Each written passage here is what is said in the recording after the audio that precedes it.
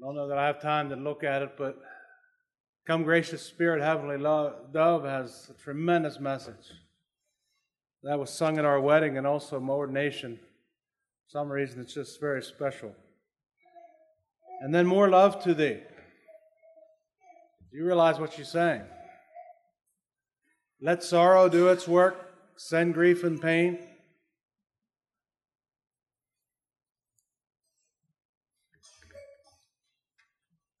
The cry there in that song is to have more love for Christ. And if you look at the message there, it's the confidence that He knows best how to get that. So with that, we trust Him. We don't know the future, but we know that He does. And that's what's important. I'd like to say a special thank you to you all for your hospitality, your love, your prayers before I came, your prayers while I was here, and I trust after I leave. Thank you for the offering. I was thinking when they announced that I'd be glad just to do it without an offering. I feel called to preach, and to me that's not a big issue, but I am thankful for it. Also thankful for a wife that's back home praying. Many times she has to gather up the loose ends when I hurry out the door. And it was that way this time. We had a pretty harried week last week, and Monday morning it was pretty much of a rush. And I left a half an hour late, and she was blaming herself for it. Told her it's not her fault. But I appreciate it. I appreciate a congregation back home that's praying. Got a little bit of a glimpse of you folks here. Gotten to know you a little bit more. And Elisa gave me a paper with your names and addresses on, and I want you to know I'll be praying for you. It does something whenever you pray for someone. And I would encourage you, especially leaders, but everyone, don't use those papers just to get somebody's phone number or somebody's address. Use them as a prayer sheet. So you remember to pray for your people. I found that a real blessing.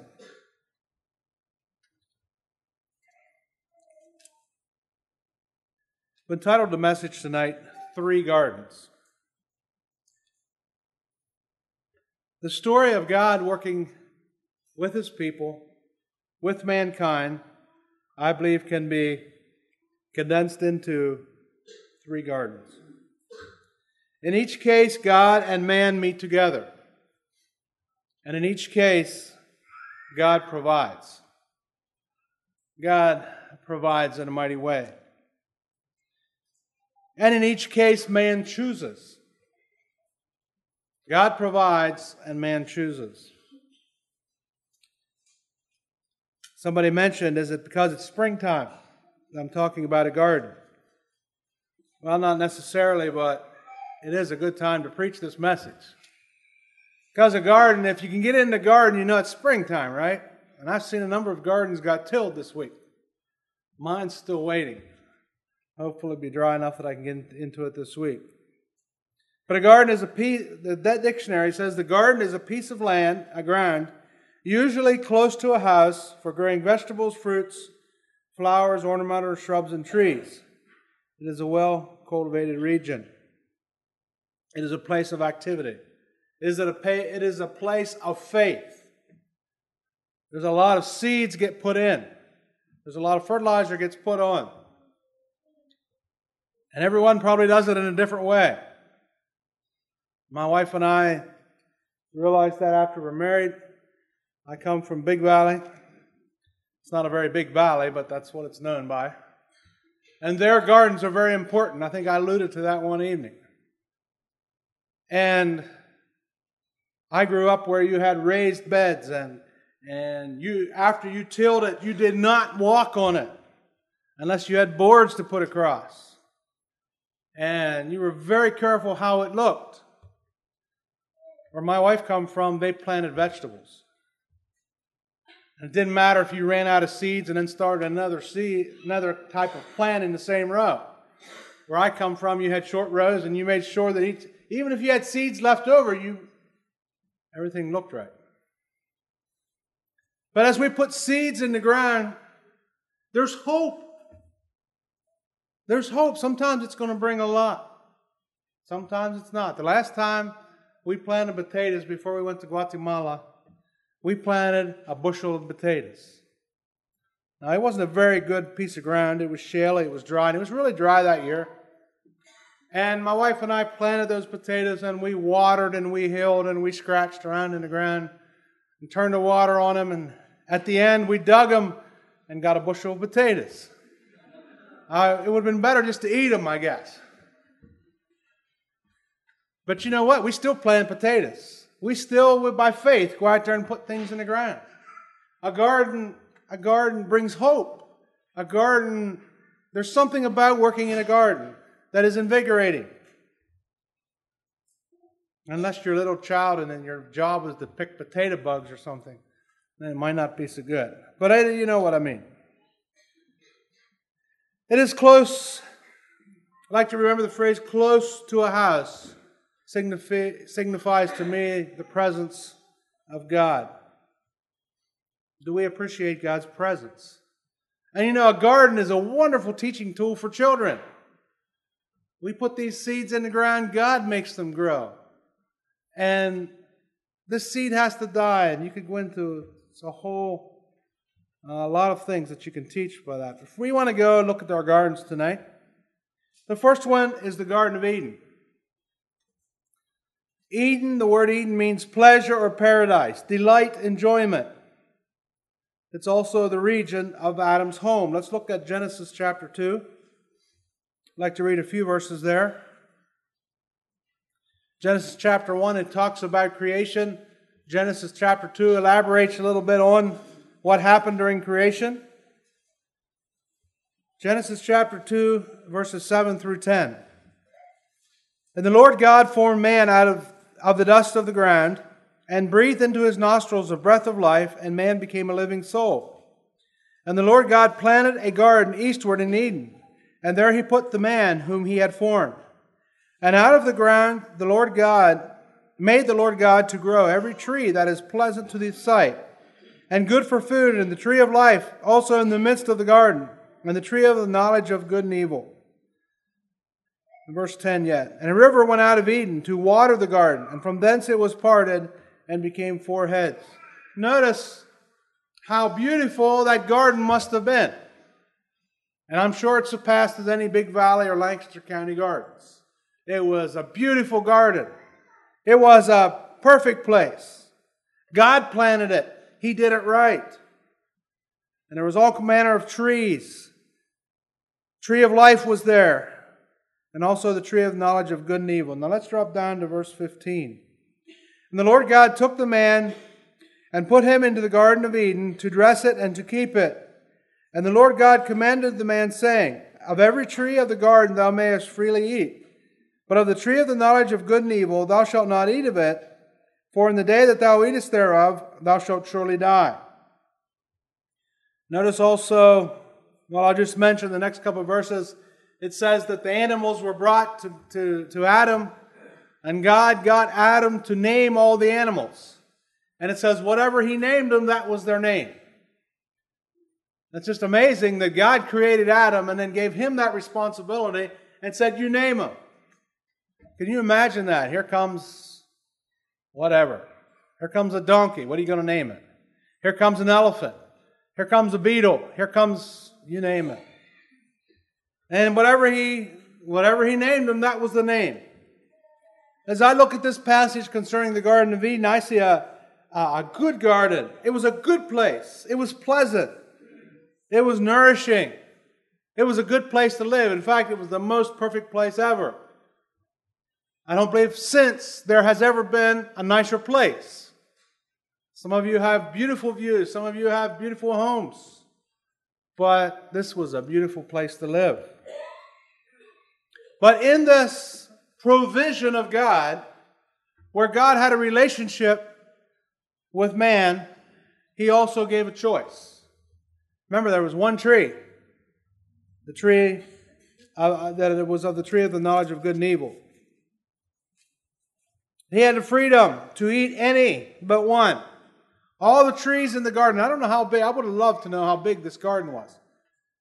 But it was plenty big enough that they could have eaten all their lives and never have to touch that, the tree of the knowledge of good and evil. It was a big garden. It was perfect. They had perfect communion with God.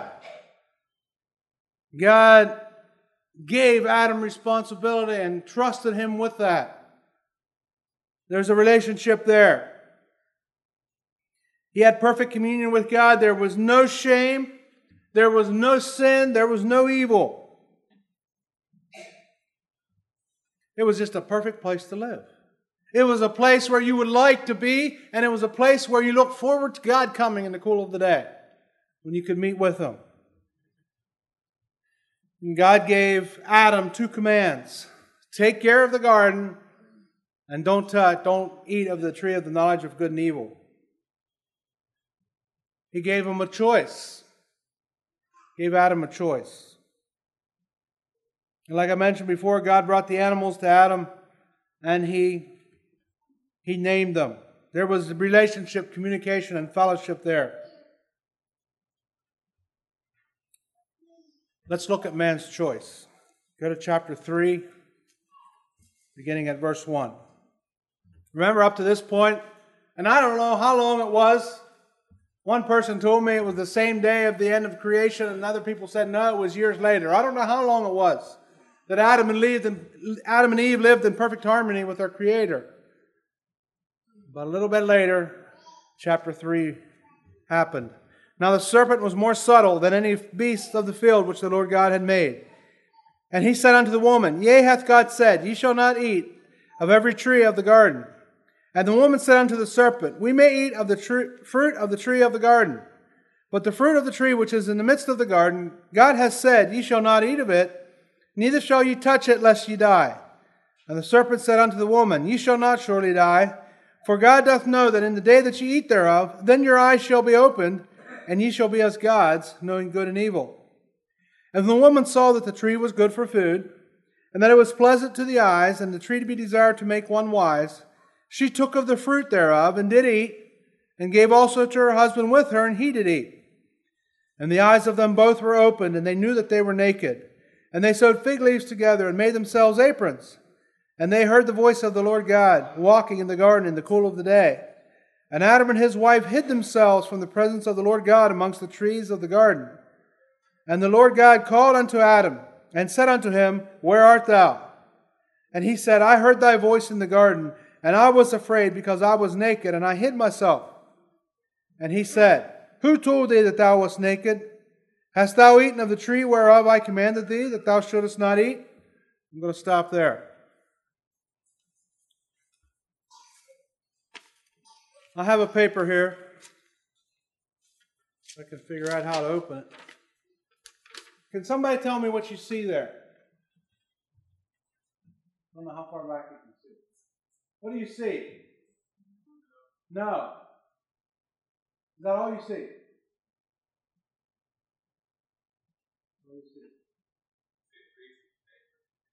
Crease in the paper, yeah. Couldn't cover that up. See the word no, and you see a crease in the paper. Anything else? White sheet of paper. How much bigger is the white sheet of paper than the crease or the no? I understand. I'd have just said the same thing. But you know, that's a little bit like Adam and Eve. They had the whole garden, and Adam said, Did you notice? Or excuse me, the serpent said, Did you notice the tree of knowledge of good and evil? And Eve began to focus on the tree of the knowledge of good and evil. And the serpent twisted what God said. Eve didn't clearly say what God said. At least we don't have recorded that he said you couldn't touch it, but you weren't supposed to eat of it. The serpent lied, and Eve spent some time looking. If she'd have concentrated on the good instead of trying to see what she was missing, she wouldn't have had a problem. But she spent time looking. She started coveting or lusting. She had a desire for the forbidden. She was like, the serpent told her, God just don't want you to know something. God wants to limit you.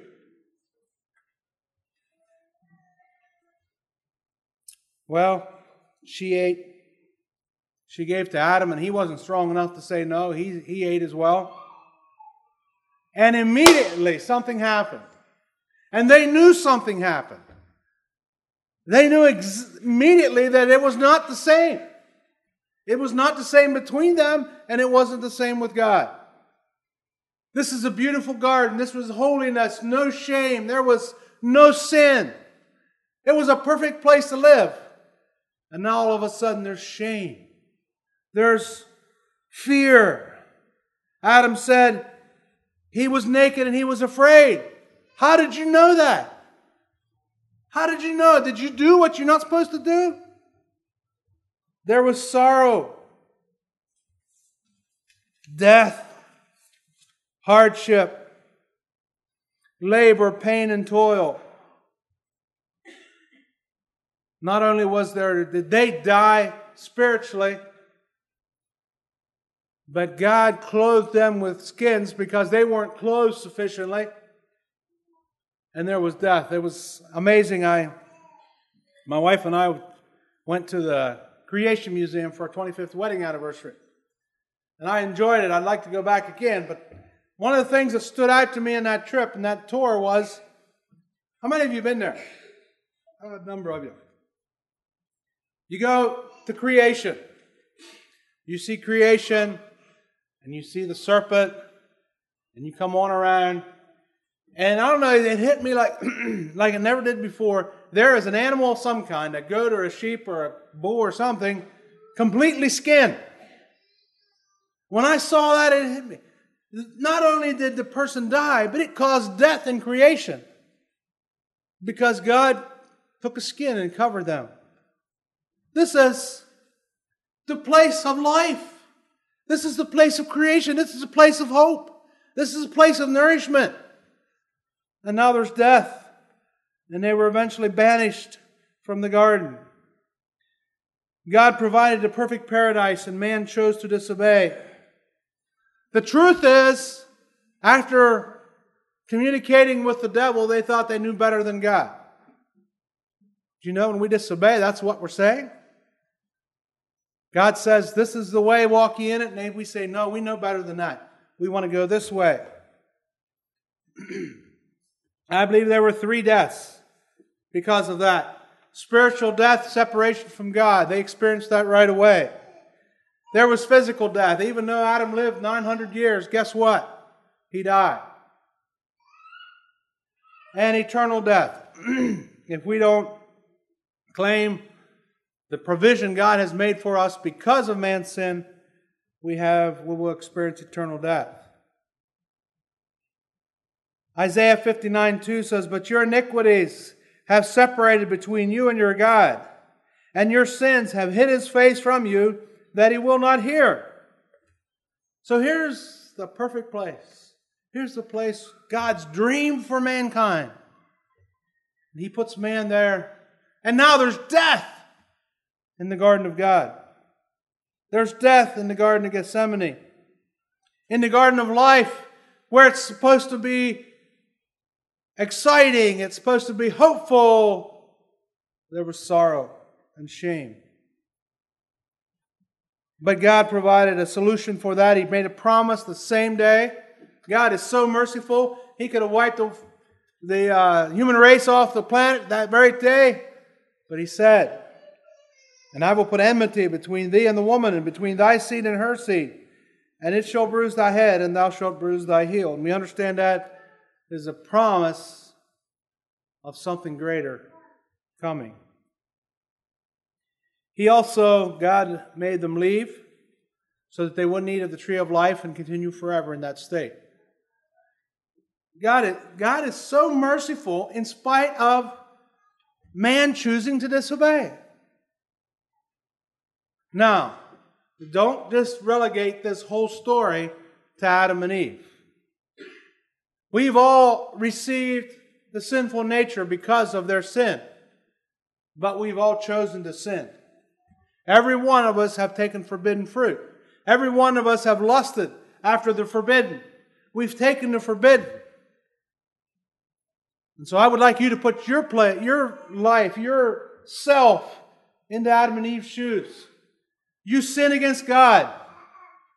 You see the hurt in His face. You feel the shame. You feel the friction between you and your fellow men. You want to hide.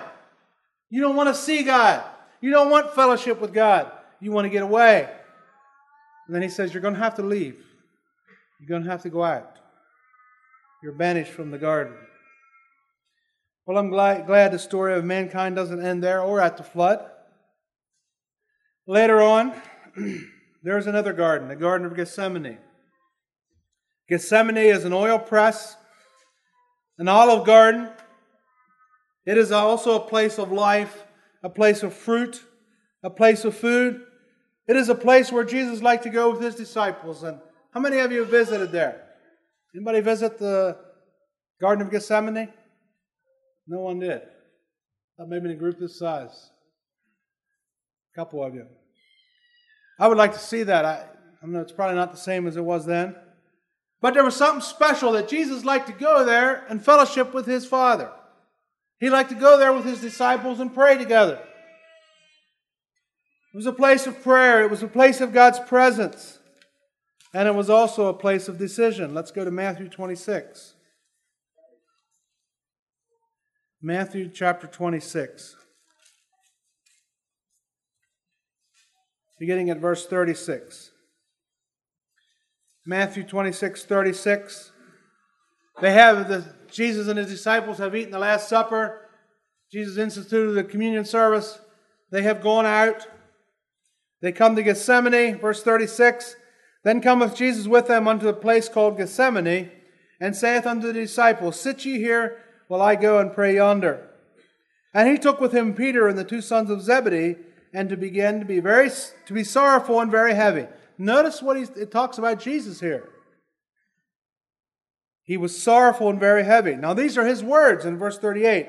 And He saith unto them, my soul is exceeding sorrowful, even unto death. Tarry ye here, and watch with me. He went a little farther and fell on his face and prayed, saying, O my Father, if it be possible, let this cup pass from me. Nevertheless, not as I will, but as Thou wilt. And He cometh to His disciples and findeth them asleep, and saith unto Peter, what? Could ye not watch with me 1 hour? Watch and pray that ye enter not into temptation. The spirit indeed is willing, but the flesh is weak. He went away the second time and prayed, saying, O my Father, if this cup may not pass away except I drink it, Thy will be done. And He came and found them asleep again, for their eyes were heavy. And He left them and went away again, and prayed the third time, saying the same words. He comes out again. He finds them sleeping again. He said, come on, let's go. He said, the one is at hand that does betray me. In this same garden, Judas betrayed his Lord. Peter, he was going to take care of things and win the victory. He cut off a servant's ear, and Jesus went and healed it back on him. Do you think that frustrated Peter? I'm trying to protect you, and now you go and heal the man. Well, it got so tense that it says that they all, verse 56, then all the disciples forsook Him and fled. Here stands Jesus with the Roman rulers, with the soldiers, and Judas. The events in the Garden of Eden required the events in the Garden of Gethsemane. Jesus could have gotten out of there. Judas knew where he was going to pray. He slipped away other times, but now the time was right, and he gave himself. Man's choice resulted in God's touch, and it was a very voluntary touch. God reached down to man. God reached down to us who rejected Him, who walked away from Him, who wanted to do our own thing, He still reached out to us. He was sorrowful and very heavy, very distressed. He fell on His face. That is a sign of complete surrender. He falls on His face before God. Doesn't tell us in here in this passage, but other passages will tell us that when He sweat, it was great drops of blood. He surrendered to God's will. First time He says, if it be possible, if there's any other way, I'm willing to take any other way. But, He says, not as I will, but as Thou wilt. Second time He comes, if there's no other way, I'm willing to drink it. And the third time, He said the same thing. While He was doing that, He didn't have any physical support. His disciples were sleeping. And we condemn them for that, but how often have you stayed awake praying for an hour at night? And then a second hour, and then a third hour? I'm sure there's some of you have done that. It seems like when there's an anguish, we're able to stay awake and we're able to pray. There's Jesus alone. Jesus has to make a decision. The experience of the Lord Jesus Christ in the Garden of Gethsemane was God's response to man's choice in the Garden of Eden. The experience of our Lord Jesus Christ in the Garden of Gethsemane was God's response to man's choice in the Garden of Eden. He said, not my will, but thine be done. I think that was a pivotal moment in the history of mankind. All history looked forward. From the day Adam and Eve sinned, looked forward to this moment. We all look backward to this moment.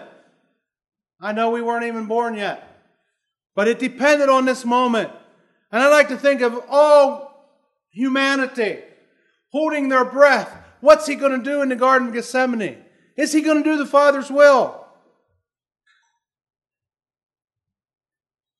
He said, not my will, but thine be done.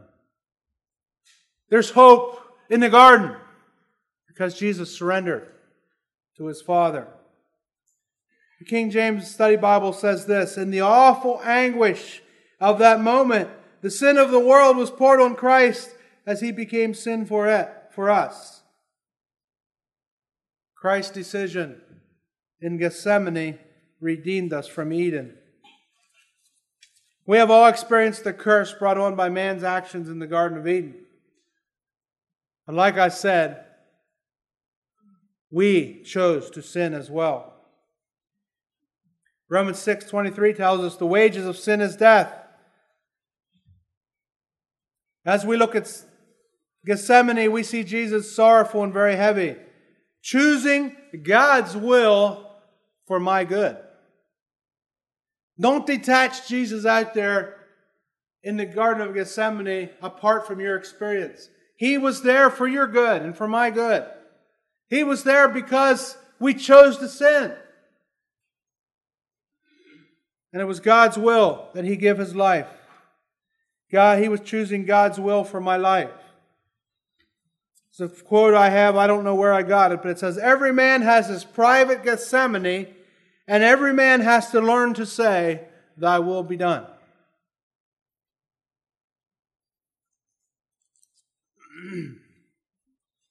Philippians 3. Let's turn to it. I think we read part of it the other evening, but I'd like to read a couple of verses here.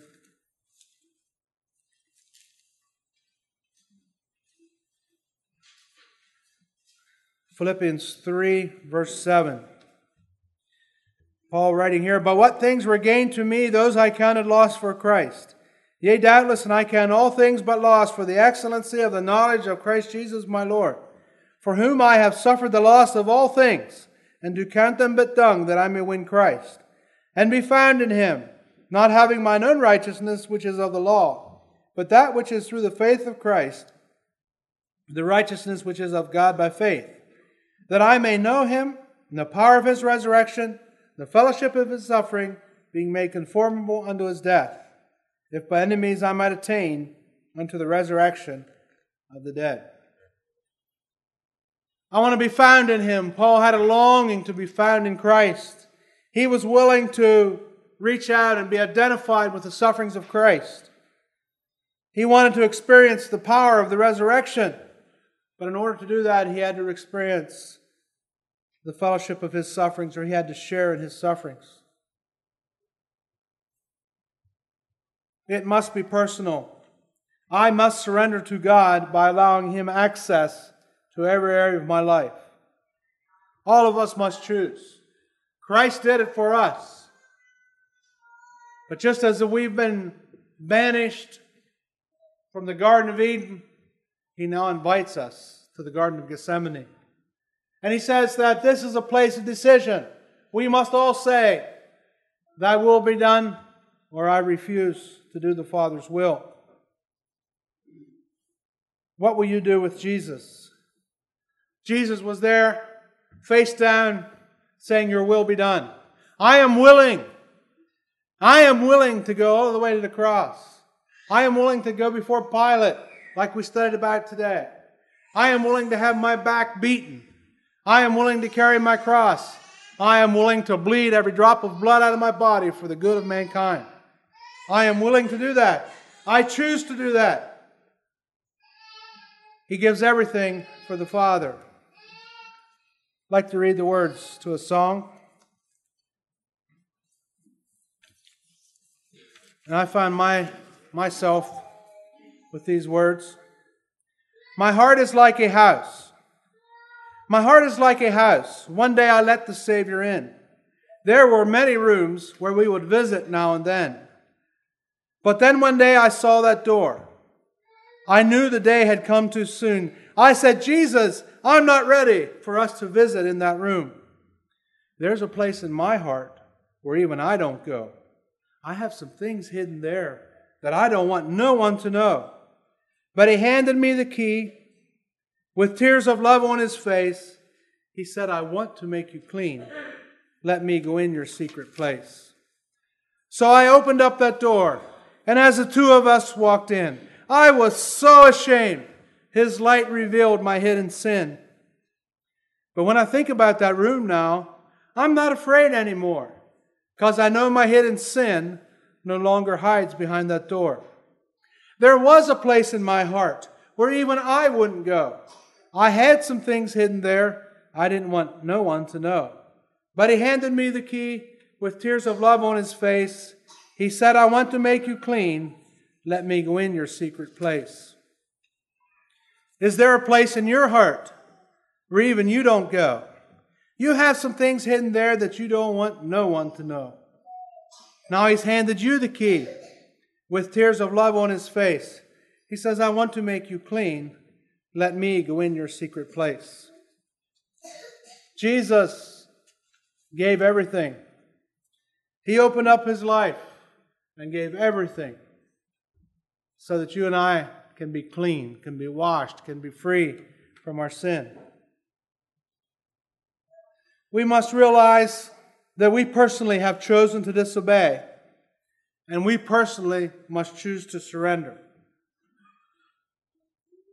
And if you think of mankind and our experience as mankind, and we're in the garden, and we do our own thing, and then the sorrow and pain and remorse and shame that comes by doing our own thing, we come to the garden and we're trembling. We don't want to go there. We don't want to open up that room, that door of that room. We don't want to show our heart. It's ugly. We've chosen to disobey, and we must choose to surrender if we're going to experience the last garden. It doesn't mention in the Bible this garden. I mean, it mentions it, but doesn't name it. I call it the Garden of God. It is paradise. It is the perfect place. It is a place of peace. It is restoration of creation. From the time of the fall, there has not been a place as beautiful as the Garden of Eden. But there's coming a place that's probably even more beautiful. It's restored, it's redeemed. Let's look at Revelation chapter 7.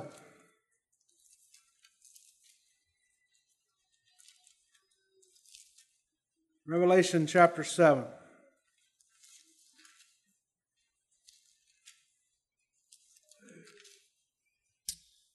Beginning at verse 9. There's a vision that John saw. After this I beheld, and lo, a great multitude which no man could number, of all nations and kindreds and people and tongues, stood before the throne and before the Lamb, clothed with white robes and palms in their hands, and cried with a loud voice, saying, Salvation to our God, which sitteth on the throne, and unto the Lamb.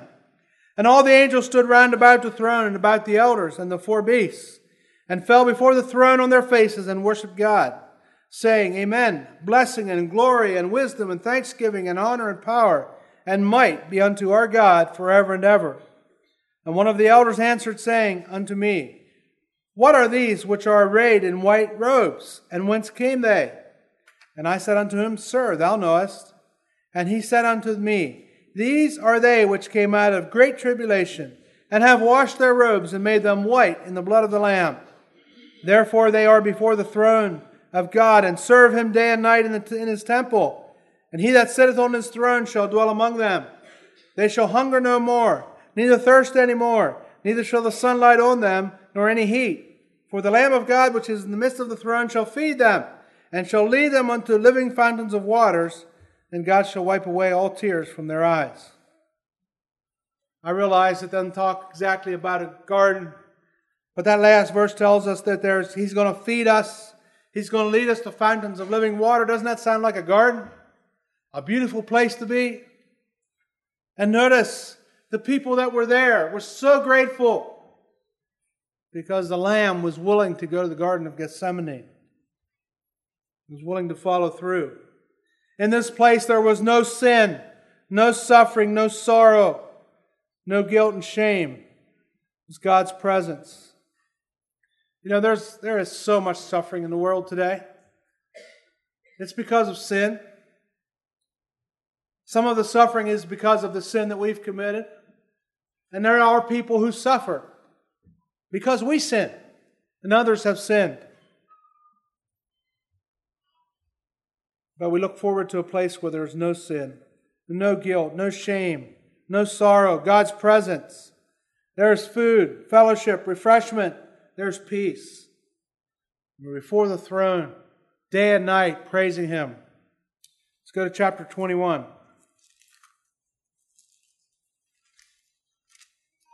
Revelation 21, verse 1. And I saw a new heaven and a new earth, for the first heaven and the first earth were passed away, and there was no more sea. Verse 9. And there came unto me one of the seven angels, which had the seven vials full of the seven last plagues, and talked with me, saying, Come hither, and I will show thee the bride, the Lamb's wife.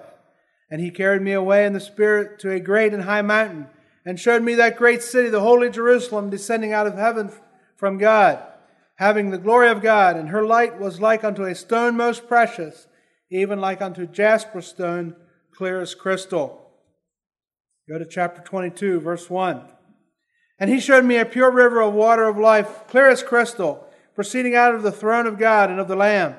And in the midst of the street of it, on either side of the river, was there the tree of life, which bare 12 manner of fruits, and yielded her fruit every month. And the leaves of the trees were for the healing of the nations. And there shall be no more curse, but the throne of God and the Lamb shall be in it, and His servants shall serve Him. And they shall see His face, and His name shall be on their foreheads. And there shall be no night there, and they need no candle, neither light of the sun, for the Lord God giveth them light, and they shall reign forever and ever. Pure river of life. Just since I'm here, I heard somebody talking about somewhere in Virginia, there's water that's very clear. And you can see way down. You can see fish way down. Well, it's clear, but it's not this clear. Clear as crystal, the water. There's no pollution. The tree of life is there. Permanent holy life. And it's there, it gives its fruit every month. It is for the healing of the nations. There's no curse. There's God's presence. Permanent possession. Notice what it says there. Verse 4, and they shall see His face, and His name shall be in their foreheads. That's permanent possession. When my son went to camp, Bald Eagle Boys Camp, every piece of clothes, every piece of anything he took had to have WK on it for Wayne King. It's his. No one else is supposed to take it. When we get to heaven, we're going to have His name here. We belong to Him. Complete provision, redemption, mercy, grace, reconciliation.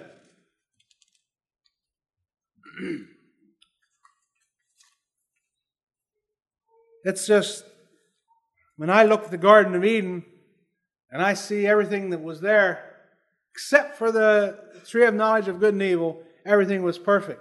What was perfect there? That they wouldn't have eaten, if Adam and Eve wouldn't have eaten.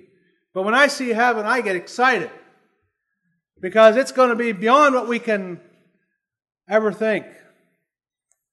There are people that received glimpses of it. And they say the same thing. It's just beyond what we can think. And it's beautiful. We look forward to that time. But we must go to Gethsemane before we can go to the Garden of God. We must go there and make a choice for ourselves, a surrender to the Lordship of Jesus Christ. If we don't go to the Garden of Gethsemane, we will not only miss the Garden of God, but we will spend eternity with the devil and his angels in hell. It is a place prepared for Satan and his angels. It is a place where all the bad that ever was gets thrown in that pit. It is a place of death, of pain, of tears, of torture, of shame, of unquenchable fire. It's separation from God. You know how Adam and Eve felt whenever they couldn't have fellowship with God anymore and they were afraid? Well, multiply that so many more times is what the experience will be there. Let's look at chapter 20 of Revelation, verse 10. Revelation 20, verse 10. And the devil that deceived them was cast into the lake of fire and brimstone, where the beast and the false prophet are, and shall be tormented day and night forever and ever. And I saw a great white throne, and Him that sat on it, from whose face the earth and the heaven fled away, and there was found no place for them. And I saw the dead, small and great, stand before God, and the books were opened. And another book was opened, which is the book of life. And the dead were judged out of those things which were written in the books according to their works. And the sea gave up the dead which were in it, and death and hell delivered up the dead which were in them. And they were judged every man according to their works. And death and hell were cast into the lake of fire. This is the second death. And whatsoever was not found written in the book of life was cast into the lake of fire. I work with a man at the hardware store who used to work at another hardware store. And there was a young man who worked there, and he did not profess Christianity. And there was a discussion there one time at this other hardware store, and they were discussing about what happens when you die. And this young man said, well, he'll get in under the radar. Well, it wasn't too awful long after that. It wasn't, I don't know if it was weeks or months, but it wasn't long after that. There was a terrible crash where 3 young people were in a pickup. And that pickup was torn to pieces, and so were the young people, and he was one of them. If he didn't make his peace with God, he didn't get in under the radar. If you're not found written in the book of life, if we didn't say in Gethsemane, not my will, but thine be done, and accept what Christ did for us, we won't get in under the radar. We'll be cast into the lake of fire. Chapter 21, verse 8. But the fearful and unbelieving, and the abominable, and murderers, and whoremongers, and sorcerers, and idolaters, and all liars, shall have their part in the lake of fire, lake which burneth with fire and brimstone, which is the second death.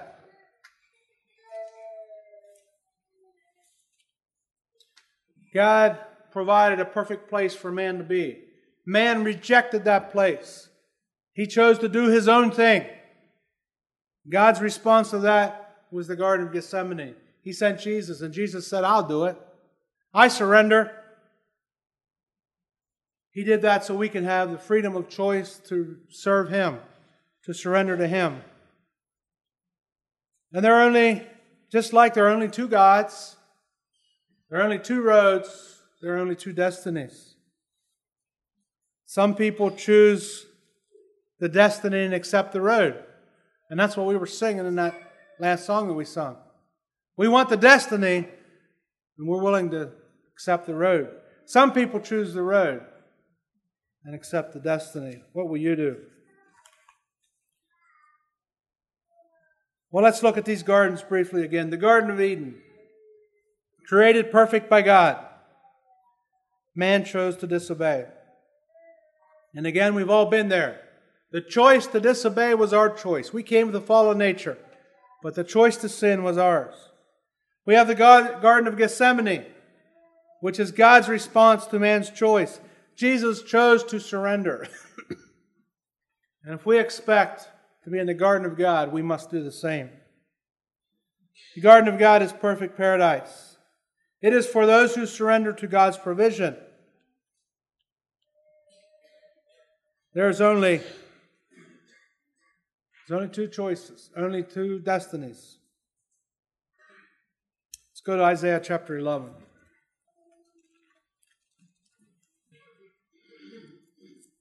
Isaiah 11.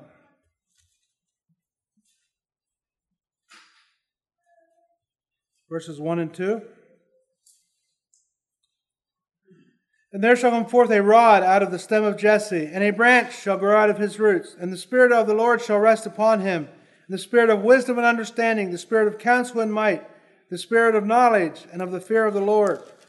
Now down to verse 10. And in that day there shall be a root of Jesse, which shall stand for an ensign of the people, and to it shall the Gentiles seek, and his rest shall be glorious. You think this life is tough? But if we walk with our hand in the hand of the Lord Jesus Christ, we have rest now, even if we're going through those times, but we're going to have perfect rest when we get there. And if we choose to disobey, choose to not choose, then we will not have rest. We cannot enjoy the Garden of God unless we go through the Garden of Gethsemane. I'd like to read another song. The words to another song, Had It Not Been. Just suppose God searched through heaven and couldn't find one willing to be the supreme sacrifice that was needed to buy eternal life for you and me. I'm so glad He was willing to drink this bitter cup, although He prayed, Father, let it pass from me. And I'm so glad He never called heaven's angels from those hands pull the nails for you and me. Oh, had it not been for a place called Mount Calvary, had it not been for the old rugged cross, had it not been for a man called Jesus, then forever my soul would be lost. Where are you tonight? We've all been in Eden. We've all been cast out of Eden because we have chosen to sin. Some have come to Gethsemane and have surrendered their lives to Christ, and they're on their way to the Garden of God. Some are waiting in Gethsemane. They haven't made their choice. They don't want to surrender. So where are you? Driven out of Eden, waiting in Gethsemane, or on the way to the Garden of God? Christ is coming soon. We are closer than we've ever been before. I can remember as a little boy, I used to tremble when evangelists would say that. I hated to even think of tomorrow because I wasn't right with God.